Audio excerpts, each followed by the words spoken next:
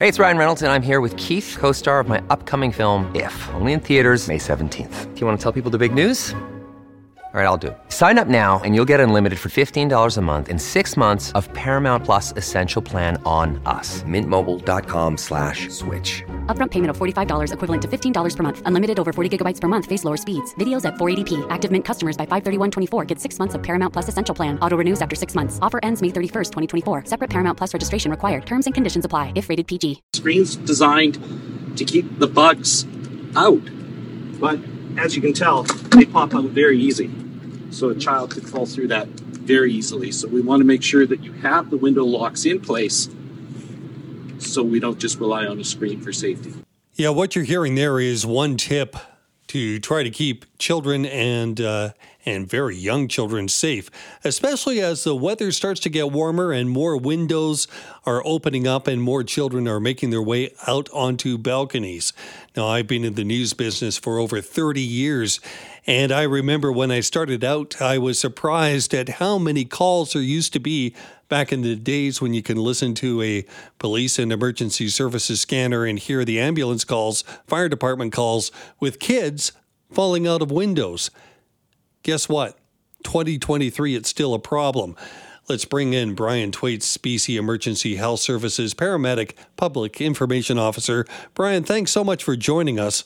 Hi, good morning. Thanks for having me. Well, you know, and it's good to have you, but I wish we didn't have you because I wish this was not a problem. What's going on here? We still continue to see this, don't we? Well, you know, it is a tragedy that could be avoided, and so that's why we always like to get the word out about it, especially with the heat coming. We want people to be, more cognizant of these, open windows, and that the little ones can get through those tiny little spaces pretty easy. How many calls are we talking about? How common is this? Well, it's quite common. I've myself, working as a paramedic in Vancouver for over 36 years, I've gone to numerous events like this. I don't have the numbers in front of me. We did a release with BC Children's Hospital just a couple of weeks ago, and we're already seeing numerous events happening this year as well. You know, parents listening to this often or listening to this may be surprised that it is an issue. But I myself, I remember when my son was younger, I still looked one day over at the window and thought, hey, that's not safe. After, I've talked about hearing all the calls over the years and news stories dealing with kids that have fallen out of windows, I still forgot that one window in our house wasn't all that great, and our kid was a climber. I fixed it quickly. But is that the type of thing you're seeing? What are some of the tips? What can we do? That's exactly it. And, one of the things I like to advise people to do is, especially when you're bringing, a new baby home, and everybody make sure that they buy the little plugs for the electrical outlets. They make sure that they have drawer and cupboard locks so they can't get in and have an accidental poisoning. Just go that one step further and at the same time buy some of these little window locks that you can pick up at any hardware store and put those in at the same time. So, proof your house before they even show up is what I'm saying. And exactly, something you said, child was a climber. So you want to make sure that you keep furniture and tables away from windows that can be opened as well. Yeah, that's a big one. The access to the window and the window area. Let's also talk about balconies. We have quite a few balconies. It's balcony season. What do you find with that being a danger? Well, again, it's the same scenario. It's a fall from a great height, and we want to keep the kids, the little ones, especially the climbers, away from the balcony. So if it's a French door to the balcony, let's put a window lock or a lock on that as well to stop them from being able to get out onto that balcony. Brian, if people want to get some of the tips and figure out how to go ahead through their home and child-proof their home for this, what can they do? Where can they go? Well, every hardware store carries a lot of these little clips that are really, they're only about $5. And you can clip it onto your window. For example, if it's a window that slides up, we recommend that you put it at about 10 centimeters because kids can get through at about 12 centimeters. So, put that lock on there. They're like $5 at a local hardware. There's also window locks for the ones that you can wind out. that you can install to do the same thing, to stop them from opening, to avoid that sort of tragedy. You know, a lot of people, and we found this too, they assume that a screen is going to be okay, but if a young child puts their weight against a bug screen in a door, that thing's coming out. 100%. And I think you just played that little clip there from that press release that we did. You know, screens are fantastic for keeping the bugs on the outside, like I was saying, but, you know, they don't keep the kids on the inside. They pop out really easy for a reason, for cleaning, etc. So we want to make sure that if there's a window and a screen, that window has got a secure lock on it. So what's the mission ahead for you in getting the message out? Is that it? And now we should just be left to our own, or are you going to continue to reach out? Well, I think you'll probably see our organization and others like BC Children's Hospital trying to keep that message out, especially during the warmer season, because, you know, it's getting warm. People want the ventilation. We want them to stay cool because we've got to avoid heat illness type injuries as well. So people are going to want to have their windows open to get that ventilation, and we agree. We want you to have that ventilation, but we also want you to think about the fall hazards. Thanks for being with us. Bruce Claggett in for Mike Smith. Let's talk about impaired driving and an interesting situation. We know that Surrey right now has the Surrey RCMP and the possibility of a transition to a Surrey police service. But right now, we have officers from both working next to each other, side by side. And it begs this as a question. Are Surrey DUIs different because of their policing decisions? You know, there are two police forces working in Surrey, and it's unclear whether and what the duties of the new municipal police have taken on. How can this impact how DUIs are handled? Well, for that, we bring in Kyla Lee from Acumen Law. Kyla, thanks for being with us. Thanks for having me. What an interesting situation, and one that I haven't really thought of, but that's kind of a lie. I wondered about this in terms of a speeding ticket, but I'll get to that because my question is a little bit different afterwards. What is your big question here when it comes to DUIs? Well, how is enforcement really going to happen? You know, we're gearing up for the summer season. We usually see summer counterattack roadblocks starting around now. There are, of course, regular roadblocks that happen throughout the year, although less frequently. And when we have two police forces that have very clearly expressed manpower issues with not having enough officers, both in the Surrey RCMP and in the Surrey Police Service, you don't have officers ready to man roadblocks. In addition, with all of the confusion surrounding the, who is actually going to be doing the policing and what decision is ultimately going to be made, the money that is usually given to police forces to put on roadblocks is also going to be an issue over the summer. And I don't expect that we're going to see much counterattack funding given in Surrey for roadblocks and for impaired driving enforcement. Kyla, I've already seen this. I've seen officers dealing or at the side of a road dealing with some sort of issue that I'm not aware of. But Surrey RCMP officers right next to the other uniform, the Surrey Police Service. And I guess they're working together. I would extend that as possibly a thought, put the funding aside, that this would happen with counterattack. My question is, if it results in a charge, and if one officer from one force ends up being the main lead officer on it, and that force doesn't exist 6 months or a year down the road, can the other just kind of slip in there? Is this something that a defense lawyer would look at?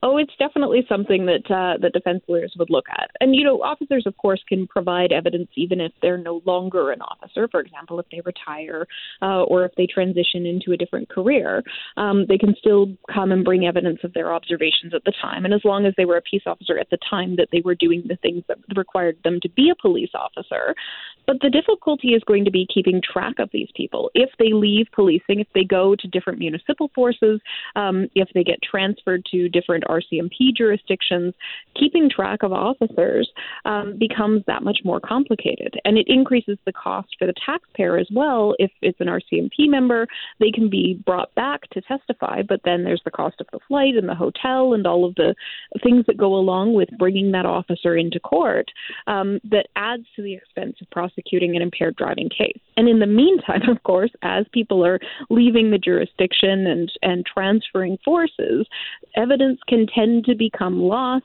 or compromised in the circumstances, which can then lead to great defenses for people charged with impaired driving. Well, I guess it comes down to, and you touched on this a bit, Kyla, but, what offenses are worth what investment? And when I think about a DUI, that's got to be a step higher than, say, a speeding ticket.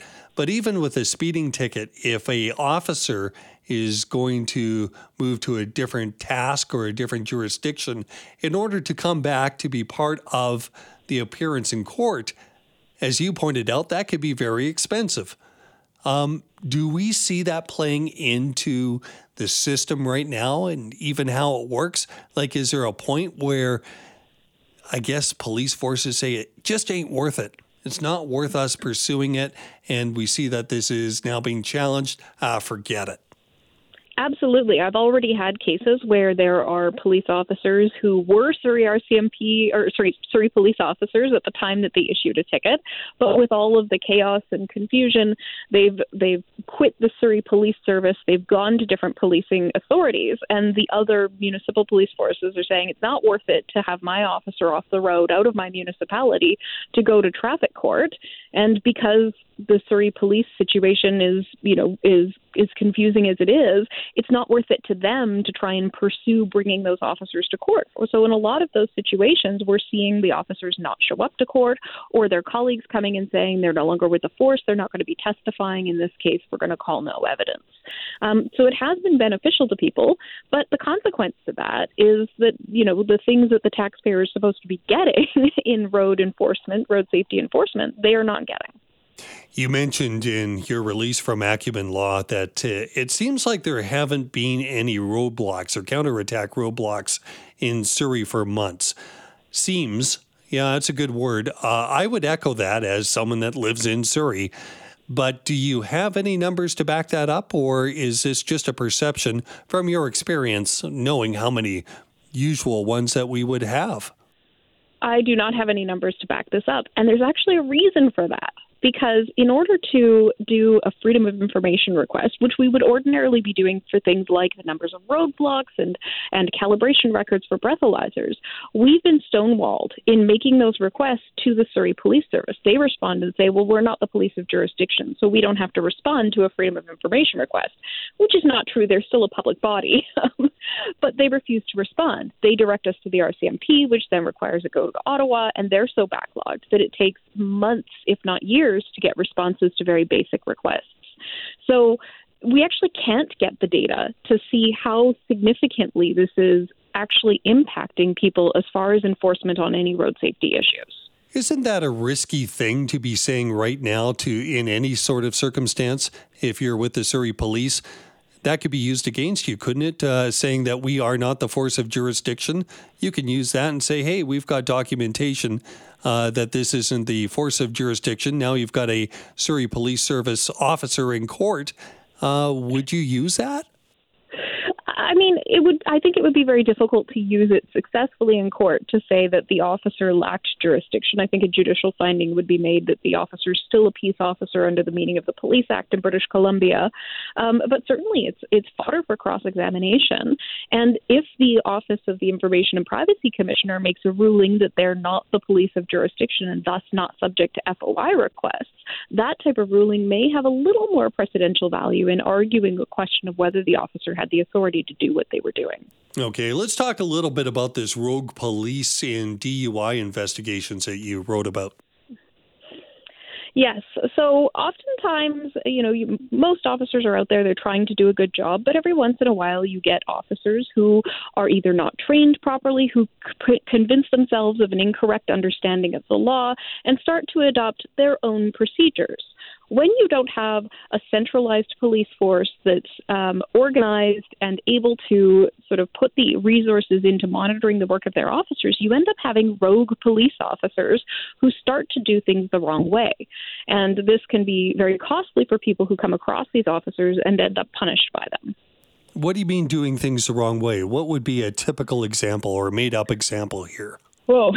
Well, examples of things that I've seen using reports that are cut and paste, where they just find and replace the name of the individual. I see that a lot in Surrey right now. Not properly calibrating breathalyzers or bypassing certain requirements in the calibration check process, using expired devices to test people, using the wrong alcohol standard solution to check the calibration of the devices. Those are all things that are things that I've seen that have happened in Surrey specifically. So you're seeing this in Surrey. We're talking about a lack of officers, and you see something that is different playing out in Surrey right now, if I understand you correctly. Yes. In other police forces, there's quite an organized mechanism used to keep track of breathalyzers, to keep track of when they're due for their calibration checks, and to make sure that officers are given consistent training on enforcement methods roadside and brought up to date on case law. But when you have sort of this question of whether you're going to be the police for much longer, a lot of that stuff falls by the wayside. And when you don't have enough officers, you're not doing the training, the mentorship isn't happening, the supervision isn't happening, and shortcuts end up being taken. Yeah, you talk a little bit about the training and a pause on implementing some of the cost-cutting measures now that the city is paying for it directly. It really is a bit of a question that's out there, and I wonder if this is something where now I see a combined force doing regular traffic checks around Surrey. Do they also do counterattack? A combined unit? I haven't seen any counterattack roadblocks in Surrey since this whole transition to the Surrey Police Service started. They're I deal with a lot of DUI cases. I'm looking at sometimes upwards of 20 different files a week, and obviously not all of them are from Surrey. But to not see any evidence of any roadblocks in such a long period of time is a public safety concern. And whether it's that they don't have the resources, they don't have the training, or they don't have the funding, something needs to be fixed, because we know that impaired driving is one of the number one killers on the road, and we need a police out there enforcing it consistently and visibly. Okay, let's take Surrey out of it. I'm just going to give you an observation, and my observation is this. I haven't seen as much enforcement when it comes to counterattack or speeding in the last couple of years as I've seen in years in the past. It looks like it's being reduced. Is it mostly that this is more, secretive? Or I shouldn't use the word secretive, but you know what I mean. They're doing a better job of hiding themselves, or is there less enforcement? There is, in fact, less enforcement. Ever since the pandemic, there has been a real staffing crisis in police forces. Police lost a lot of members as a result of people's responses to vaccine policies. People quit policing, so there was a shortage there. There was a real difficulty in hiring and training new recruits with COVID restrictions being in place and encouraging people to join police forces, not wanting to be on the front lines, distrust of government. All of these things contributed to low levels of numbers of police. So police forces across the province are generally quite understaffed and stretched for resources. And when you have a choice between investigating violent crime and investigating situations where, there's domestic abuse and urgent situations that require your attention, and putting on the planning to go park outside a pub for a 6-hour shift, or to man a roadblock for 8 hours over the course of an evening, those resources are just not being put into that ever since the pandemic. Yeah, triaging services and triaging enforcement. Kyla, thanks so much for joining us. Thanks for having me. Well, here's an idea to help combat BC's housing supply and affordability crisis. relocate your home. Yeah, the group Lighthouse, an organization that focuses on circular practices in the built environment, has released a new report, a blueprint for change, they call it, that outlines home relocation as an environmentally beneficial strategy for creating affordable, high-quality housing right across the province. So now you're getting some of these interesting ideas coming up as we talk about unaffordable housing. Well, Gil Huron is the Managing Director of Strategic Innovations at Lighthouse. Gil, thanks so much for being with us. Thanks, Bruce. Nice to be here. Tell me a little bit more about this idea, what you're working on, and the blueprint and what it outlines. Yeah, so, the situation I think everyone is aware of. If you've ever driven down Canby Street in Vancouver or any major street in Victoria or Surrey or any major urban center, we are seeing homes being demolished in order to make way for densification and new housing that meets the needs, the growing needs and the crisis that we're facing around housing. But at the same time, there's this collateral damage where we are demolishing perfectly good homes, some of them, as young as 10 years old, going through this grand demolition, and these homes could provide housing if they were moved to ex-urban communities, and also avoid huge amounts of waste that are entering our landfills.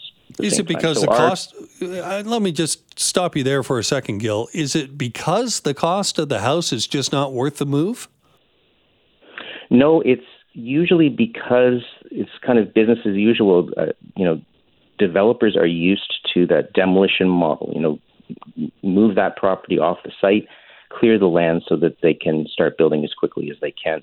But today, what we have is we have the ability to move these homes, and if we can't move them, we can deconstruct them fairly quickly, and retain the home and retain the value of that home and repurpose it. So it's really just a matter of, it's a mindset. We have to shift. In fact, we found that with home moving, the cost to actually move a home is no greater than it would cost to demolish it. In fact, there's great savings to the homeowner and the developer, and we're proposing a model where there's a tax credit.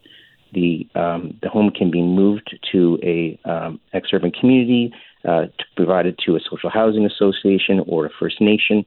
A tax credit can be issued back to the homeowner or developer for the value of the home, and so it really becomes a very financially positive situation for everyone involved. Does this work better in some areas than others? Areas where the price of land, or the difference between the price of land and the price of the structure, is not as great as it is in, say, an urban area like Vancouver? I think it makes great sense in urban areas with high value homes and where property is expensive, because those homes have a higher value, and there's more reason for the homeowner to then have that home moved. I don't think it really impacts the receiving community, although the bigger issue is really the logistics about physically moving the home. It's much easier, obviously, to move homes in areas where there's less impediment to the move itself. Physical issues that have logistics to move that home.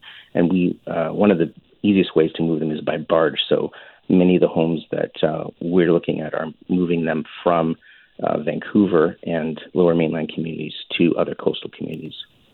We're talking with Gil Huron, Managing Director of Strategic Initiatives at Lighthouse.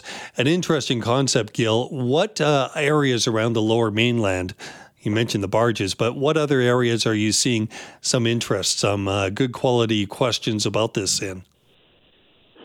Well, there's, everyone we talk to is really interested in this idea. I think it's just not front and center in front of people's minds when they think about developing properties. So, as soon as we talk to First Nations communities or to local governments, there's great interest expressed, and we are in conversation with a number of municipalities and with a number of nations to facilitate and to facilitate moves and also to build a model really that will allow us to move more homes. We estimate over 600 high-quality homes in Vancouver that are being demolished each year that could provide housing to other communities.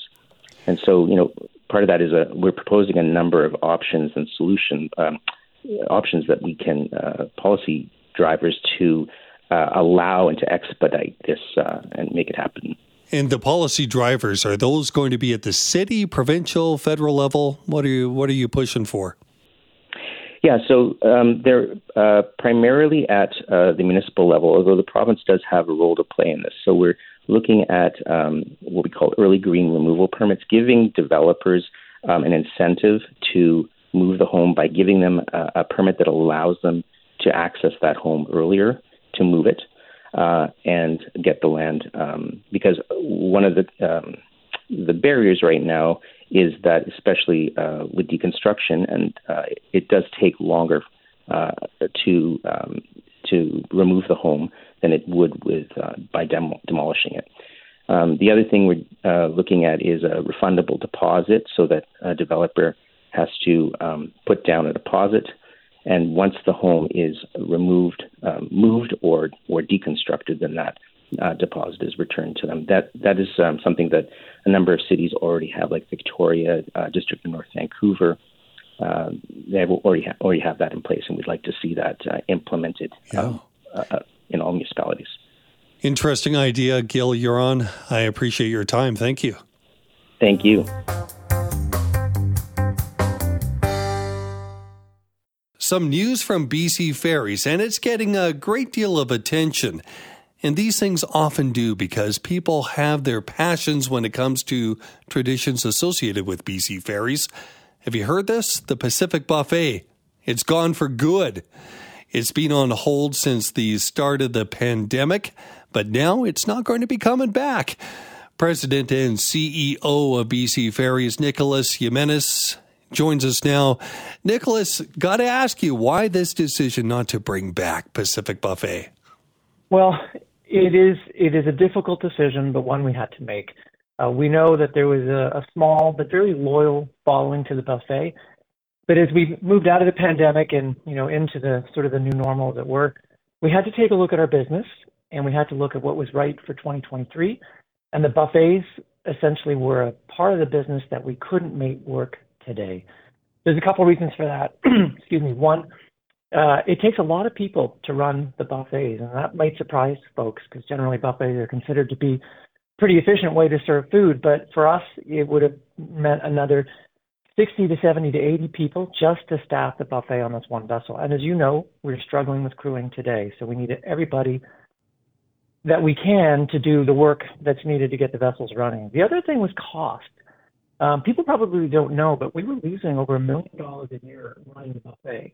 And when you think that only, 8-9% of people actually use the buffets on those trips, I don't think it's fair for, the vast majority of our customers to be subsidizing that service. Yeah, that surprises me. When you think a buffet, you think it kind of runs itself, but that's not the case. No, and it's because of a number of factors. I mean, one, the cost of food is very high, as you know. Certainly coming out of the pandemic, the costs have gone up a lot. Food supply chains, reliability, et cetera, all of those things have really impacted the business. And when we looked at what we would have to do to price the product to actually be sustainable, with a 30% price hike, we were probably still going to lose money. And so for us, it was a difficult, but ultimately, the right decision to move forward. And what's really good, though, is that we're turning this around to say, look, these are wonderful spaces on our vessels. People we know love not just the food offering, but where they are physically located. Great views of the trip. And so we want to reopen those spaces, but we want to do it in a different way. So that's why we're asking customers to help us reimagine a different future. Yeah, those wonderful spaces on our vessel. Nicholas Jimenez, CEO of BC Ferries. Let's talk a little bit about that future of the space and the online survey that's underway now. Well, sure. And people can go either to our website to access the survey. It's a very short survey. And we're asking very basic questions. What kind of food offerings would you be looking for? What's important to you in the space? Is Is it a quiet space? Is it a space for family? And when it comes to pricing, what are the things that motivate you to either think about or not think about going into a space like that? So we're trying to gather as much insight and input as we can. And then again, design an offering that really fits the business as we find it in 2023. Let's pull back the curtain a little bit and find out a little bit more about you. What do you enjoy when you go on a BC ferry? Oh, well, there's a lot. I'm on the vessels every single week. I live in North Vancouver, but I commute to Victoria, and then I'm always around the rest of our sort of coastal business as much as I can. I love the protected waterways, the coastal shores that we have here in British Columbia. They're spectacular. I was recently on a trip positioning our Northern Expedition vessel from Richmond all the way up to Port Hardy so we could begin its summer travel to Prince Rupert. And I got to tell you, it is just spectacular. And we are so privileged to live in this part of the world. And being on a ferry and experiencing that kind of beauty, I feel lucky every single time I'm on it. I know BC Ferries, transportation is the key thing here, but there is that experience. Does food play into it, do you think? Is food still a priority? Well, our customers sure tell us that. I mean, we generate about $60 to $70 million in the various food offerings that we have on all of our 30 plus vessels. So certainly that's something customers want, and obviously it's up to us to figure out a way to do it sustainably, both at a price point that is affordable, but also in a way that doesn't create a lot of additional waste. As you know, running any food business, that's a concern. And today, with sustainability and net zero being something that's important for all businesses, not just ours, we have to think about that. So I think people want a food service, and it's really for us to figure out how to deliver that effectively, and in a way that sort of addresses their particular desires. Now, if you go south of the border to Washington State Ferries, you'll get a different experience when it comes to food service, and passengers there have decided that's appropriate for them. So here in British Columbia, I think people have spoken with their I was going to say with their mouths, but certainly with their wallets. They like the service, they want the service, and we're happy to provide it. Yeah, you talked about the difference with the Washington State Ferries. For those who aren't aware, what is the different approach with BC Ferries compared to Washington? Well, I would say the quality of food is different. I think the range of offerings is different. We partner with White Spot on some of our more popular routes here in the Lower Mainland, and so we have put a lot of time and energy into menu design, et cetera. So I think the quality and the diversity of food that you would find on our vessels would be different. Now, I'm not trying to cast aspersions on Washington State Ferries. I know the folks who run it, and they do a great job, but they've decided to run it a different way, and I think it's entirely appropriate for people there, just like it is for us to do what we do here. And it's Bruce Claggett in for Mike Smith. BC Ferries now wanting customers to help them decide the future of the Pacific Buffet space. This after the difficult decision to move on from the all-you-can-eat food service, that happening on the Tsawwassen to Swartz Bay route. BC Ferries was initially forced back in March of 2020 to suspend it. It was supposed to be temporary, and that because of the spread of COVID, it has not come back. And now, as of yesterday, we know it will not be coming back. So the question comes, what about that space? What do we want to see there instead? Well, there is an online service or survey that's open for 3 weeks asking you, travelers, for feedback on what that space should really have. It took up a lot of room to have a buffet. You think of the big lines and also the food buffet itself. So in the meantime, while the decision is taking place on what to do about the space, the buffet dining room will be open to provide customers extra seating during the peak summer travel season coming up. Food and beverage services are still going to be available in the Coastal Cafe, the Sea West Lounge, and the Arbutus Coffee Bar. All that information coming out yesterday. But let's be frank, and since we have the president and CEO of BC Ferries, Nicholas Jimenez, spending time with us, got to ask, BC Ferries has been struggling with staffing issues resulting in cancellations and delays, notably at some pretty busy times. So are you ready for the summer? Are you prepared for the next few long weekends? Well, look, I'm going to be honest. It's going to be a tricky summer. There is no question. We have staffed up considerably. So we've hired more than 800 people in anticipation of increased demand in the summer. And even with that incredibly, robust hiring, we know that we're going to run thin on a number of our routes. So that means, we are prepared to run those sailings, and we have obviously put them up in our schedule, and we have people making reservations. And there may well be times when we are not able to run a particular sailing on a particular day. And I think that's true on most of our routes. So I think we're prepared, and I think people have to also be prepared that we might run into challenges. I'll put a little bit of context to it, and I know it's really frustrating for anybody who's had a sailing canceled, but more than 98.5% of our sailings run as scheduled. So we have a very small number that are canceled. The challenge is, whether it's 1 or 10, if it happens to you, it's very frustrating, and you don't really care about the 98.5% statistic. All you know is that your travel is disrupted. And so we understand that, but we also want people to understand that, we are sailing the vast, vast, vast majority of our sailings. Of course. But if you are stuck on, say, Bowen Island without a way to get off the island, boy, that really hurts the confidence of people living there or buying property there, doesn't it? Well, it was challenging. If you're obviously referring to what happened on the May long weekend, on that weekend, we canceled 6 sailings on Saturday afternoon and evening to Bowen Island. Now, I will say we did run 43 water taxis, and we were able to transport almost 1,000 people back and forth. We were running, I think, that service up until about 11 o'clock, when the last person who wanted to either get to the island or get off the island was taken where they needed to go. We provided free sailings for folks the next day to get their vehicles back if they had to leave them on either side. And we have a compensation program, making it right, when there are instances where you are put in harm's way because we've made a cancellation without any notice, and we provide compensation. So there's a lot of things we tried to do to recover.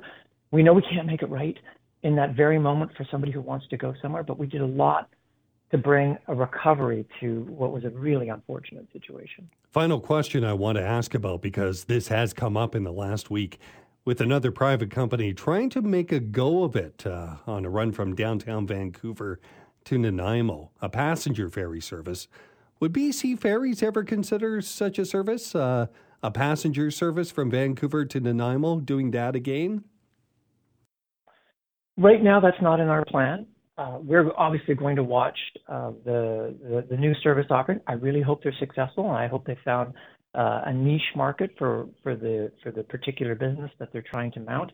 And we really do wish them the best of luck. But we're going through a process in the next year with our 2 boards and with government to sort of take a step back and imagine what the ferry system needs to look like, not in 5 years, but in 15 and 20 and 30 years. And certainly that'll be a question we ask ourselves as we go through that process. But in the very near term, it's not something we're looking at. And when you take a look at that, who's doing it right around the world? Who do you look to with a comparable system to, or comparable challenges to BC Ferries, and say, wow, they've got it, they've nailed it? Well, look, I'm going to be honest with you. Ferry operators around the world are struggling with the very same issues that we are. If you were to talk to our colleagues at Washington State Ferries, you would probably have a very identical conversation, certainly when it comes to crewing, but also when it comes to looking at sustainability, et cetera. And the same is true in Europe. There's a real challenge in the global mariner community, attracting people into that industry, getting them to see it as a viable career. And that obviously has an impact on all of us, whether we're operating here in North America or in Norway or on other parts of Europe. But people don't know this. We're actually one of the largest ferry operators in the world. A lot of people look to us for best practices. Obviously, we look around the world. Australia's got a great ferry system. Norway and some of the other Scandinavian countries have a great ferry system. You obviously see a lot of ferries running in the Mediterranean and other parts of Asia. So I would say we're constantly looking abroad to understand what we can do differently, what technology we can use, different operational practices, et cetera. And hiring. A lot of our staff come from overseas, and they've worked all over the world. It's something people probably don't know, but we're very proud to have a very, very diverse staff from really all parts of. Yeah, incredible to see. And thank you so much, Nicholas Jimenez, President and CEO of BC Ferries.